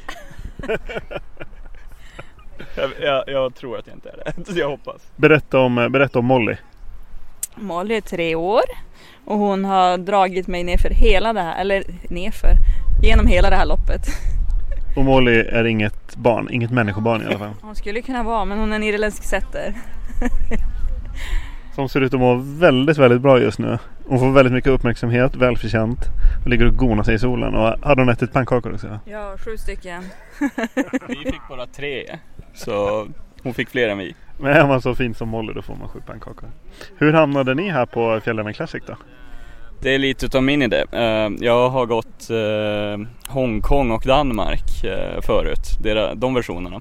Och tänkte köra Sverige nästa. Och sen kompisen jag brukar gå med, han fick barn. Och tog en time-out således. Men alltså, du har gått Hongkong och Danmark. Varför då? För att min kompis sa, Emil, vill du följa med på ett äventyr? Jag bara, ja. Och det var Hongkong som vi började på. Men berätta om Fjällräven Classic i Hongkong. Jättefina miljöer. Det är stränder, det är djungel, det är bergstoppar. Men det är jättejobbigt för det går mycket upp och ner. Och det börjar med en 400 meters stigning som är jättebrant. Så, men värt det i efterhand i alla fall. Och Danmark? Motsatsen, det är inga stigningar och branter, men den är däremot lite längre. Den är 75 kilometer mot Hongkongs 49, så det är mer i längd. Men, ja. Och nu sitter vi i Keron och vi närmar oss slutet av Fjällräven Classic Sverige då. Om du ska börja jämföra de här, vilken är favoriten? Fick man pannkakor i Hongkong? Man fick inte pannkakor i Hongkong. Man fick Ahlgrens bilar på sista checkpointen, tror jag. Det var otippat. Ja, det var väl någon svensk twist. Men är ni vandrare eller? Nej, det skulle jag inte säga. Däremot brukar jag springa jättemycket i fjällen. Då det finns tid. Blir ni inte otålig när du vandrar då? Nej, det har gått väldigt bra. Tycker att det var roligt. Planen för resten av dagen nu är det, ska ni köra hela vägen eller går ni halvvägs så sover vi i Abiskojaure eller? Nej, vi tänkte stanna här. Det är ju sol. Det finns kanske mer pannkakor. Nej, vi stannar här. Ja, jag tror att tittar man på Molly så kan man tänka att hon vill stanna. Just nu. Men njut av sista dagen imorgon då. Tack. Ja. Tack själv. Tack. Då är 4:e dagen av Fjällräven Classic färdig. Jag ligger i mitt Fjällräven Abisko Light-tält precis på gränsen till Abisko nationalpark. Så det är ju en match så god som någon. Idag har jag gått från Alesjaure hit till checkpoint Keron. Nästa stopp kommer att vara Abisko turiststation där Fjällräven Classic slutar. Jag var lite rädd för att det skulle bli sjukt myggigt när vi gick förbi Alesjaure. Men det var tvärtom. Det har varit kanske den bästa dagen hittills. Angelica Mejstedt skulle ju definitivt ha sagt hikefulness om detta. Perfekt väder, lätt vind, perfekt temperatur och jättefina stigar och väldigt snabba stigar, så det har gått väldigt lätt och väldigt bra för mig då. Så imorgon så blir det 15 kilometer in till Abisko. Det märks att man börjar få rutin på allting nu. Man fixar med tältet och möblerar och slänger in alla väskor och påsar och vad allting ska vara. Nu är det, hör man i bakgrunden här, det är ingen secluded camp spot för mig ikväll, utan nu står tältet precis intill massa andra tält. Men det är en fantastisk utsikt från tältet idag, så inte mig emot. Så är det. Nu förbereder jag mig för en snabb marsch imorgon. Hej hej! Den 5:e och sista dagen av vandringen börjar tidigt och jag går igenom en stilla Abisko nationalpark.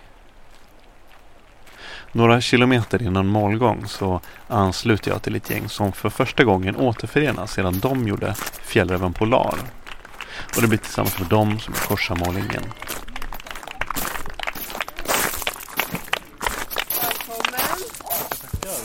läget? Jo, det var bra. Ja, det är bra. Vill du ta av dig ryggen och få någonting att dricka kanske? Ja. Förr eller senare. Ja. Du ser ju oförskämtig ut. Ja. Jag känner mig oförskämtig. Ja. Alltså jag har ju bara gått. Kvällen innan så hade jag sett hur en av dem, Majo från Estland, satt bredvid sitt tält och målade akvarell i ett litet anteckningsblock.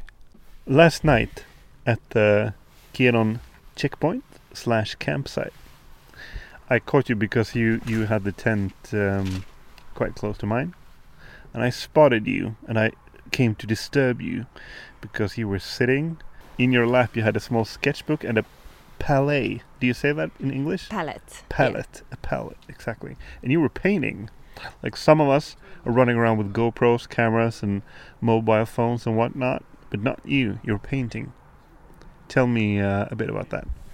Well, yes, I do have a small sketchbook with me at all times wherever I go, because about 3 years ago I decided I want to paint. I want to know how to paint.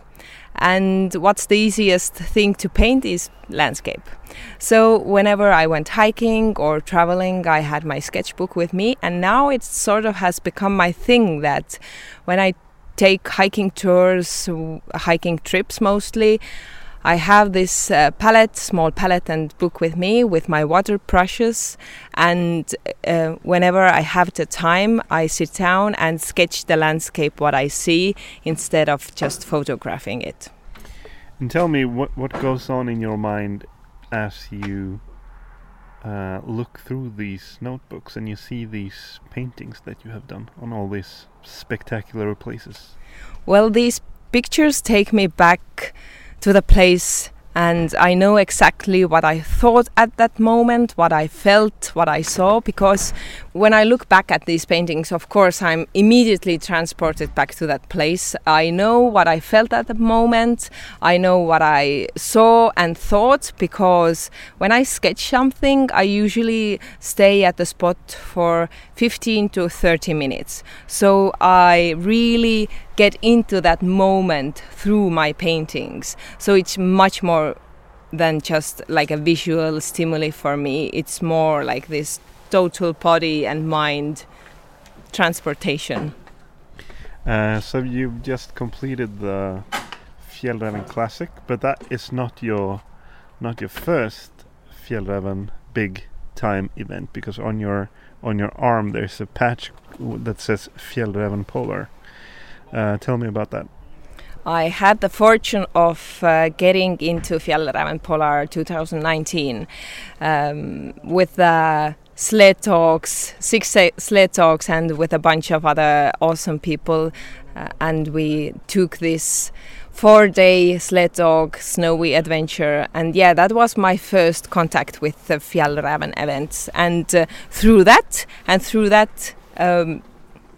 like social circle, I came to Classic. So experiencing big things such as the Fjällräven Polar, did that in any way change your life? The Fjällräven Polar pretty much changed my life 180 degrees. I wanted to do something different with my life, and so I was actually searching for things to do differently, and the Fjällräven Polar gave me this idea that there actually exists this kind of job where you can deal with dogs and snow and people enjoying the outdoors. So that gave me the idea of actually trying to apply for one of the musher places in the surrounding kennels, and that's exactly what I did. I contacted a lot of kennels, asked them, here I am, I have such and such skills and I would really love to work with dogs and snow. And I was fortunate enough to got a contract with one of the kennels that was also participating on the Fjällräven Polar. So there are small connections there, but me and the owner of the kennel didn't meet at the Polar, so it was like the aftermath. of the polar. And yeah, now I came to Classic. I actually road tripped from Estonia to here to north of Sweden with all of my belongings in my car. And now after Classic I will take my car and drive to the kennel and start living there and training and getting myself ready for the winter season. I gänget så fanns en annan veteran från Polar. How has your last couple of days been? My last couple of days have been absolutely amazing because I've spent them outside and I've carried everything I've needed for the past 4 days on my back, which is amazing considering how simplistic that is compared to how complicated we make our lives outside of nature. Very true. Who are you? My name is Melanie Sommerfelt. I am originally from Michigan's Upper Peninsula, which for most of, well, yeah, we call ourselves Yoopers, I guess, which is an abbreviation for the UP, but I'm a Yooper. Okay. Almost Canadian, as I noticed. Yeah, almost Canadian. Looking at a map, you could go for a Canadian. You could pass for a Canadian. I definitely sound like a Canadian because I say things like "yeah" and "you betcha." So you just finished the Fjällräven Classic, the Swedish episode. How come you ended up doing that? I ended up doing the Fjällräven Classic because I was given an entry ticket as part of my Fjällräven Polar participation. So I had thought about doing the Classic previous years, but tend to look at going outside more on a solo experience and not with hundreds of other people. So this opportunity came to go with Fjällräven through the entry, and yeah, I jumped at the chance, and I'm glad I did. From what I've heard, you didn't apply for Fjällräven Polar only once. No, this is true. I have applied 4 times, and luckily on the 4th try, I was picked by the jury. Describe the feelings when you. How does it work? Do you get a phone call, or do you get an email, or a huskygram pawing on your door? No, if they would have sent a husky with a little note on its collar that says "Congratulations, you won the polar," and as a bonus you get to keep me, I would have been really excited. But no, actually I found out that I was going on the polar just like everybody else. I watched the live stream, so I had no warning or any privy information that I was going to be picked. I had to sit there and watch the live stream, which was exhilarating. Did you cry? I did not. I was shocked. I had convinced myself it wasn't going to happen again because there's so many amazing people that apply. You look at applications, you watch the videos of people who are applying with you, and there's so many people who deserve the same opportunity I was given. So in my mind, I had convinced myself I wasn't going to win, so I sat there just kind of stunned for a minute. Did you have like a "I'm not worthy" moment? No, not so much I'm not worthy. It's just I didn't feel that I was any more special than anybody else. You grew up on a ranch, right? It's a farm. Like in the Midwest, instead of calling it ranches, we call them farms. And it wasn't a productive farm in the sense that it wasn't our living. It was more for just interest. So we call them hobby farms. So I grew up with, horses and hobby cows. Horses. Yeah, hobby cows. The little rocking horse, No, these ones were a little faster than that. But yeah, we grew up with a lot of barnyard animals. What are your thoughts on spending time in nature in the company of animals instead of just humans? It's definitely different because an animal, you're working, let's go with the horses, for instance. You're kind of working together as a team. And of course, a horse isn't going to talk to you. I mean, if you watch my application video, horses do talk behind your back, but typically they don't talk to you. So you're sharing that experience with another being. It's a silent way of experiencing it together, which is something really nice as well, because it's still a companion. You still have that comfort there, but there's no words. You just kind of, you just enjoy it differently. The step from horses to huskies. Yeah, that was an interesting one because I grew up with dogs as well, but not working dogs.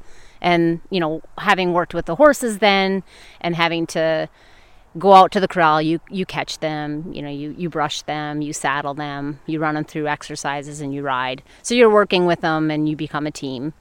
You're sensing each other's movements and etc. And then with the Huskies, it's very similar, but it was different because it was a dog, and you're working at traveling or traversing across something, and you're working as like a power unit. So instead of just sitting on a horse and giving cues, on a dog sled, you don't just stand on the dog sled. You actually manage the sled. You keep it balanced in the terrain.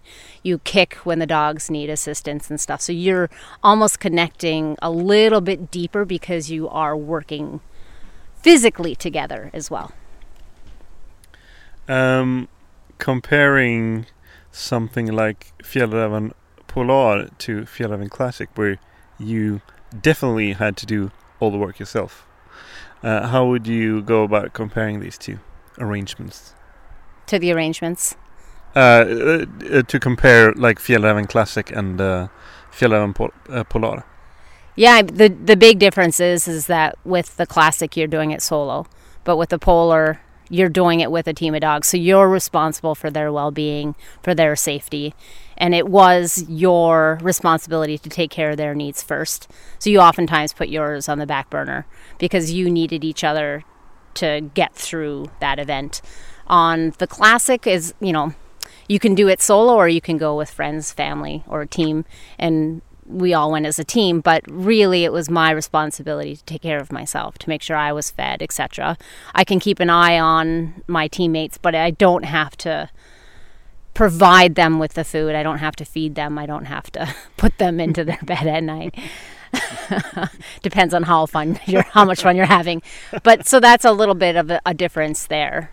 The good and the bad of it is you kind of become a little more reliant on each other on this event in a way, because you're taking care of each other's blisters and you're helping get water. And so in the end, you are still kind of working together just like you did with the dogs.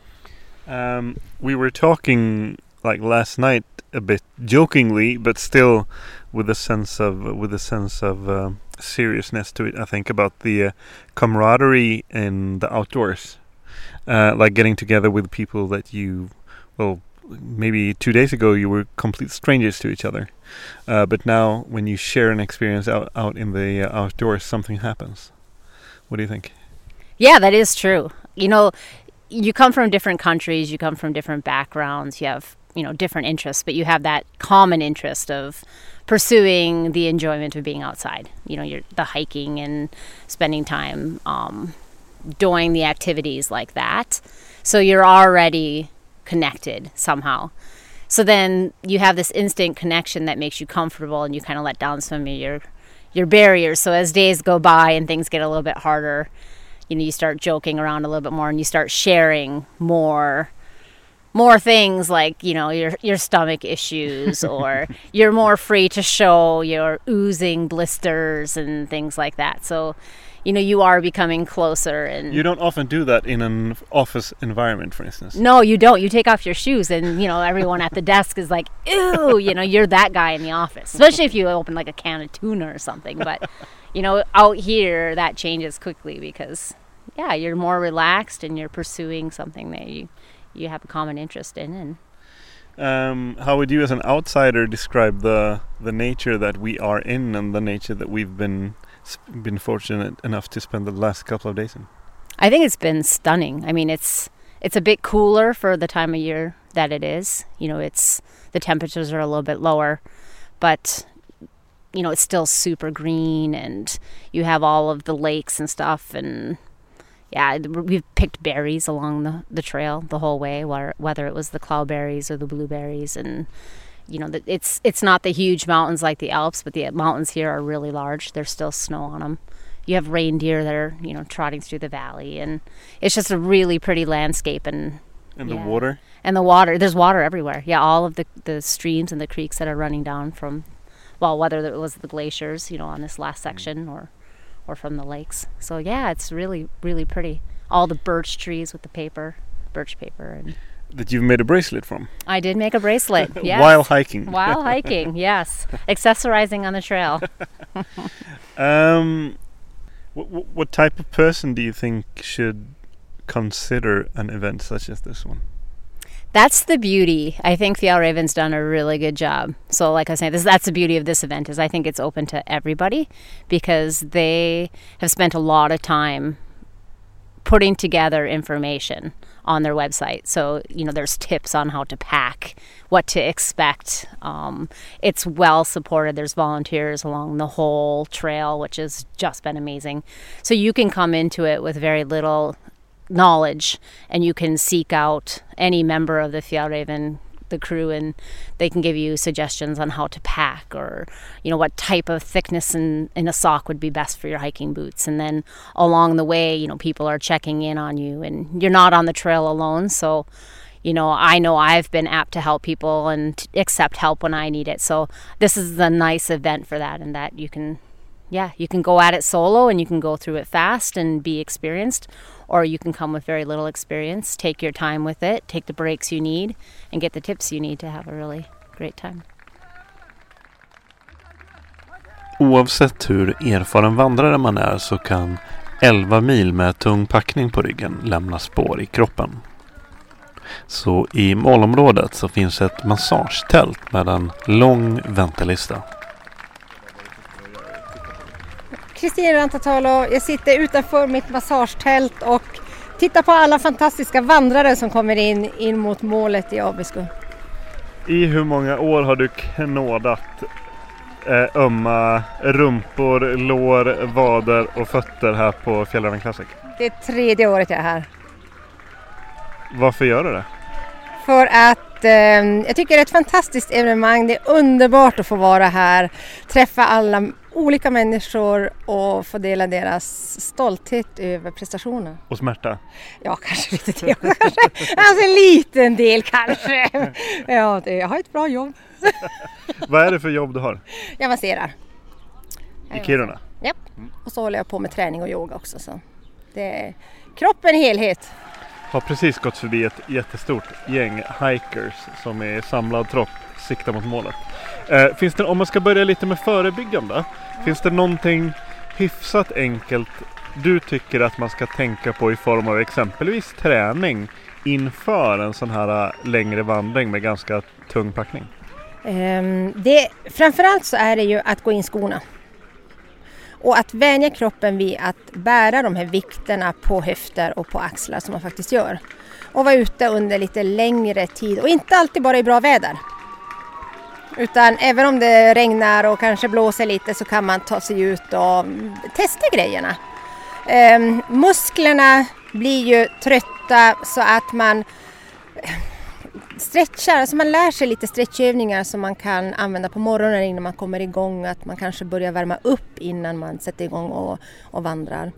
Så att man lär sig hur kroppen fungerar. Ja, för det kommer ju vara följdfrågan det här med liksom hur man, när vandringen väl är igång, liksom lite sådana här tips och tricks hur man ska liksom minska lidandet där. Men om vi ska fortsätta med förebyggande och förberedande, finns det exempelvis några så här styrkeövningar, någon typ av styrkeövningar som du skulle kunna rekommendera som kanske är lite förbisett, att man gör mycket utfall eller gör mycket benböj eller gör mycket, har någonting sånt där som du skulle kunna sända med som lite tips? Det som jag skulle säga, det är ju naturligtvis benen, och då tycker jag ju att utfallssteg är ju fantastiskt bra med tanke på att det är ju ändå den rörelsen som man gör. Man gör inte så mycket benböj utan man går ju framåt. Marklyft är jättebra för att stärka baksida och stärka ryggen. För det är ju där mycket, bålen och ryggen är ju det som bär upp allting. Ryggsäckens, har man rätt in sig ryggsäck så är det ju all vikt på, eller vikten är på höften. Så att axlarna i sig ska ju vara ganska avlastade, och det är ju stavarna där då i sin tur. Så att där tycker jag liksom att om man är på ett gym till exempel, att träna stakåkning liksom med de stakmaskinerna för att få igång blodcirkulationen, tycker jag kan vara en bra idé. Och sen då, som vi ska komma in på där du precis var inne och nosade på då, med när vandringen väl är igång, finns det någonting du tycker att man ska tänka på i form av stretching eller uppvärmning eller någonting sånt för att liksom, ja, men kanske när vandringen är slut för dagen och på morgonen innan man drar iväg? Det jag tycker är att när man har kommit fram för liksom, med varje vila, att man kanske stretchar höftböjen framförallt, för den tar ju tar ju stryk. Sätesmuskeln är också en sån där som det blir mycket mjölksyra i. Jag håller själv på med yin-yogan och där är det ju fantastiskt mycket bra yogapositioner. Det är en typ av stretch-yoga som man kan använda då i form av när man ligger i tältet innan man går och lägger sig. Och samma på morgonen också, att man roterar ryggraden lite grann och sträcker på kroppen. Att man tänker som en katt. De är underbara katterna, hur liksom de bara riktigt sträcker ut kroppen och sen studsar de iväg. Slutligen då, berätta lite grann om vad får du höra, vad får du känna när de här trötta vandrarna från hela världen ligger på din bänk och du bara trycker ner tummarna och armbågarna i deras ömma, sargade kroppar. Berätta lite, vad har du hört? Vilka människor minns du? De som säger aj, satan! Nej, jag skojar bara. Nej, men det är ju stoltheten. Det är ju den här fantastiska, och det är därför jag tycker det här evenemanget är så fantastiskt bra, för att vanliga människor kommer ut i fjället under ordnade former. Man har liksom, de flesta har fantastiskt bra utrustning för att man får den informationen. Det är tryggheten med alla de här liksom människorna, personalen som är ute på checkpointsen och med trivselvärdarna och så får man komma hit och den här stoltheten när man kommer upp för backen här, möts av applåderna. Man ser deras leenden. Ja, och så ser de massageskylten och bara, då vill de komma hit direkt. Vi bara, nej till målet. Sen får ni komma hit. Nej, men framförallt det här att de har klarat av något som de aldrig hade kunnat tro att de skulle göra. Även fast kroppen har varit tunga tankar och det blåser på nätterna och stormar och ändå ta sig igenom. Och, det är så mycket stolthet. Så det är fantastiskt att få dela det. Som Kirunabor, och jag antar att du är lite lokalpatriotisk. Vad säger hjärtat och själen om de här miljöerna vi befinner oss i? Vad har du för förhållanden till det? Det är helt sagolikt. Jag blir hänförd varenda gång och det är så att man bara liksom tappar andan. Knåda på. Ja, tack. Det ska jag göra. Dagen efter vår målgång så börjar festivalområdet fyllas på ordentligt. Ett stort gäng från Naturkompaniet kommer in tillsammans med Ted Weirum, som utöver att jobba extra på Naturkompaniet även har en stor YouTube-kanal där han testar kläder och utrustning. Ted Weirum heter jag. Född och uppvuxen i Malmö. Har en son på 6 år. Och älskar att vara utomhus. Håller just nu på att spela in och filma och fota och försöker göra så mycket av det jag bara kan. Har precis avslutat Fjällräven Classic som ni hör här i bakgrunden. Jag tror där är jag nog just nu vad jag kan komma på. Jag är 1 år gammal också. I de här sammanhangen så är det ju lite känd genom din YouTube-kanal där du testar väldigt mycket utrustning åt bland annat Fjällräven. Ja, men absolut, det gör jag. Har ett stort intresse för uteliv som sagt, och då hamnar jag ganska snabbt in på Fjällräven och deras utrustning. Och bör tilläggas, du jobbar lite extra på Naturkompaniets butiken i Malmö då, eller? Ja, men det gör jag, precis. Inne på Stora Nygatan. Och ja, försöker vara där så ofta jag bara kan. Det är svårt att få ihop det med tider och så, men så mycket jag kan. Och sen så kör jag ute och testar produkter och försöker vara den som testar först och berättar sen. Jag ser många som har liksom fortfarande pressveck kvar på grejerna, men jag vill ändå...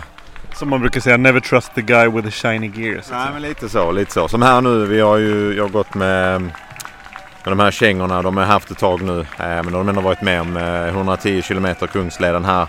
Då kan man ändå säga någonting om dem och man kan bilda sig en uppfattning. Och det är det jag gillar och verkligen testa det. Och jag tror det är många som uppskattar när man har gått hela vägen med utrustningen.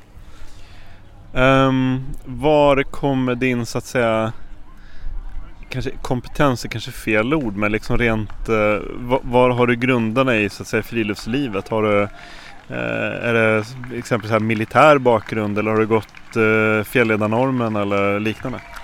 Det är delvis militär bakgrund, men det är väl framförallt alltså grunden började som liten och friluftsfrämjande och skogsmulle och hela den biten där. Var ute med föräldrarna lite och bara fick känna på det sådär. Men sen skogsmulle och friluftsfrämjandet. Sen tappade jag väl intresset där i tonåren och sen så gjorde jag lumpen. Så kom det tillbaks lite där och sen träffade jag Isabella och då försökte jag dra med henne in i det också. Och då spårade vi varandra lite där och kom iväg. Och drog till Norge och lite sådana här grejer. Så att sen har det bara liksom fortsatt. Och så försökt hitta något sätt då genom YouTube att kunna göra det mer än bara som en hobby, utan kunna försöka överleva på det. Men vi är inte riktigt där än. Inte än. Det kommer, ge inte upp. Nej, nu har du precis gått igenom Fjällräven Classic. Vad har du haft för... hur skulle du kunna summera den? Vad har du haft för upplevelse? Nej, det är fantastiskt. Det enda... Alltså man måste uppleva det själv. Man måste göra det. Det är så otroligt mycket känslor blandat med det. Man kan sitta och fotografera och filma och göra hur mycket som helst, men du kan aldrig riktigt få samma känsla som när du väl går igenom det och gör det och ser de här fantastiska platserna. Och sen dessutom att dela det som vi har gjort här nu. Är det en fantastisk känsla. Nästa block då, utrustningsblocket. Här skulle vi kunna nörda ner oss hur mycket som helst, antar jag. Men om vi ska försöka hålla oss någorlunda stringenta och effektiva. Men hur tycker du att man ska tänka rent förberedelsemässigt för den här typen av vandring? Liksom? Hur tycker du att man ska tänka kring när du ska se över den utrustning du har? Vad är det för typ av utrustning du tycker att man bör skaffa? Och om du skulle liksom ge råd till någon som kanske inte är jättefjällvan nu? Ja, nummer 1 är ju att ta hand om sina fötter. Bra kängor. Men sen när vi kollar liksom mer på dina behov eller ens behov, så får man nog utvärdera sig själv lite grann där och verkligen gå igenom. Behöver jag detta här? Kommer jag orka bära på detta här i 5 dagar? Hur ofta kommer jag använda detta här? Vi hade med oss ett 3-mannatält. Jag har en 52 liters ryggsäck. Isabella har 38. Och vi hade det ändå väldigt, väldigt bra sovsäckar och allt sånt där. Men vi hade en del i gruppen som hade betydligt kämpigare och de bar på väldigt lite märkliga grejer som jag kanske inte hade haft med mig. Och där ser man också att där finns ett utbildningsbehov. Men verkligen, för att svara på din fråga, gå igenom och utvärdera. Kommer jag verkligen behöva det här? Och kommer det här tillföra någonting? Har den här saken mer än ett syfte? Oftast är det, har du flera syften så brukar det liksom kunna vara värt att ha med. Men är det en sak som bara gör en grej, så då är det inte värt det. Men i mitt fall här nu har jag ju fotat och filmat och spelat in och sådär. Så jag har ju hade med mig en drönare, och kamera och så givetvis, batteri, och jag känner mig ändå ganska van. Men om man gör det för första gången, så skala bort så mycket det bara går, och så att du kan verkligen få in det och njuta och hitta en rutin som funkar för dig. Och öva mycket innan, det är väl så att det är också då du känner efter hur mycket du orkar med, och verkligen prova gå 1-2 mil om dagen med den utrustningen du tror att du behöver, för att verkligen känna efter. För efter ett tag där så inser man att nej, det här var kanske inte jättenödvändigt, eller det här behöver jag inte för att överleva. Så att verkligen öva innan är väl det stora liksom tipset. Jag tänker också att en viktig del av förberedelsen är såklart att kika också, vad är det för område jag ska röra mig i, vad är det för terräng, vad är det för höjder, vad är det för vilken tid på året och sådär. Hur tycker du hur skulle du beskriva det här området där vi befinner oss just nu för någon som inte har varit här förut? Ja, svårt denna gången, för vi har haft väldigt, väldigt bra väder. Vi hade ju en dag med lite regn och sådär, men man får vara beredd på att det kommer regna, det kommer blåsa, och liksom ta höjd för allt vad det innebär med regnkläder och så att man kan hålla sig varm. vi hade det som rutin på morgonen när vi har tältet uppslaget och allting är liksom uppe, så kokar vi vatten och hade termos med så där, så att ifall det skulle bli sämre väder eller när det blir sämre väder så har man ändå så man kan äta och fortsätta röra sig så man har energi eller kan få tillgång till det ganska snabbt. Så att förbereda och tänka igenom är väl A och O också. Men återigen, allt det kommer och det lär man sig när man är ute och övar innan. För miljön här, den är hård, den är väldigt skiftande och det går väldigt, väldigt fort. Och ja, Fjällräven Classic, då är det väl många man kan liksom prata med och ta hjälp av, men ska man göra det själv eller när det inte är liksom ett evenemang som detta, då får man nog vara med på att det kommer kunna slå om man är ganska ensam och det kan vara dålig sikt och hela den biten där. Då gäller det också att kunna hitta den energin inom sig själv och faktiskt agera och göra någonting. Jag tänkte mycket på det här med fältkamera. Det är lätt att man hamnar i det när det är regnigt och man är blöt och man är trött och man inte har energi. Då är det lätt att man bara liksom sitter och ingenting händer, så blir man bara kallare och tröttare. Där gäller det också att vara förberedd på det och kunna liksom hitta den kraften inom sig själv och liksom agera så att det är någonting som händer. Men hittar man den kunskapen hos sig själv eller tar reda på det och gör så mycket man kan där, så är det absolut en helt magisk plats. Men den har man behöver förbereda sig, det tycker jag absolut. En sista så här utrustningsfråga, någonting som jag har gått och tänkt på det. Jag har ändå varit uppe och vandrat i nästan hela mitt liv i stundtals. Och någonting som kommer mer och mer, man ser väldigt många som går med vandringsstavar. Vad har du för tankar och råd kring huruvida man ska använda stavar eller inte, för- och nackdelar? Och jag tänker också att det beror lite på terräng och sånt där också. Absolut, det är väl också en grej som man får känna på om det är för en själv. Jag personligen, det blir svårt för mig, jag har kamera och så mycket annat att hålla koll på. Jag har provat det, men jag känner att det gick ändå ganska bra utan. Men jag tycker det är definitivt någonting man ska prova, och känner man efter att det ger en nytta och man får extra balans och lite skjuts, så ska man ju definitivt köra på det om det hjälper en liksom. Isabella testade och då insåg hon också att det var lite skönare och framförallt nerför med balans och sådär. Så är man lite ovan så är det kanske ett bra ställe att börja på där då och köra med stavar. Men för min del så tyckte jag att det går lika bra utan. Men man får vara beredd. Vi hade en liten olycka första kvällen där, men då tror hon hade stavar också. Men man får vara med och passa på där också och egentligen bara vara försiktig.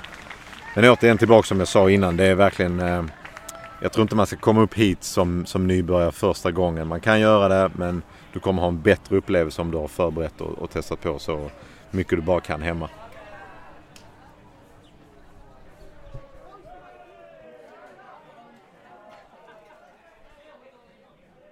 Jag kan nog inte tänka mig någon aktivitet som får mig att må så bra, stark och hälsosam som en vandring över några dagar där man inte sätter sin fot inomhus. Att röra sig genom naturen med allt man behöver på ryggen, att ibland vara lite för varm och ibland lite för kall. Att tvätta av sig i iskallt smältvatten och framförallt att få ha telefonen nedpackad i ryggsäcken eftersom den ändå inte har någon täckning. Det är lyx för mig. När det kommer till packningen så finns det väl lite grovt förenklat 2 typer av människor. Du har gramjägarna som kapar tandborstskaftet och de som inte riktigt orkar engagera sig i detaljerna. Jag är definitivt en av de senare sorten. Så inför Fjällräven Classic så packade jag faktiskt ner en bok i ryggsäcken. Sapiens av Yuval Noah Harari, som har doktorsexamen i historia och filosofi från University of Oxford.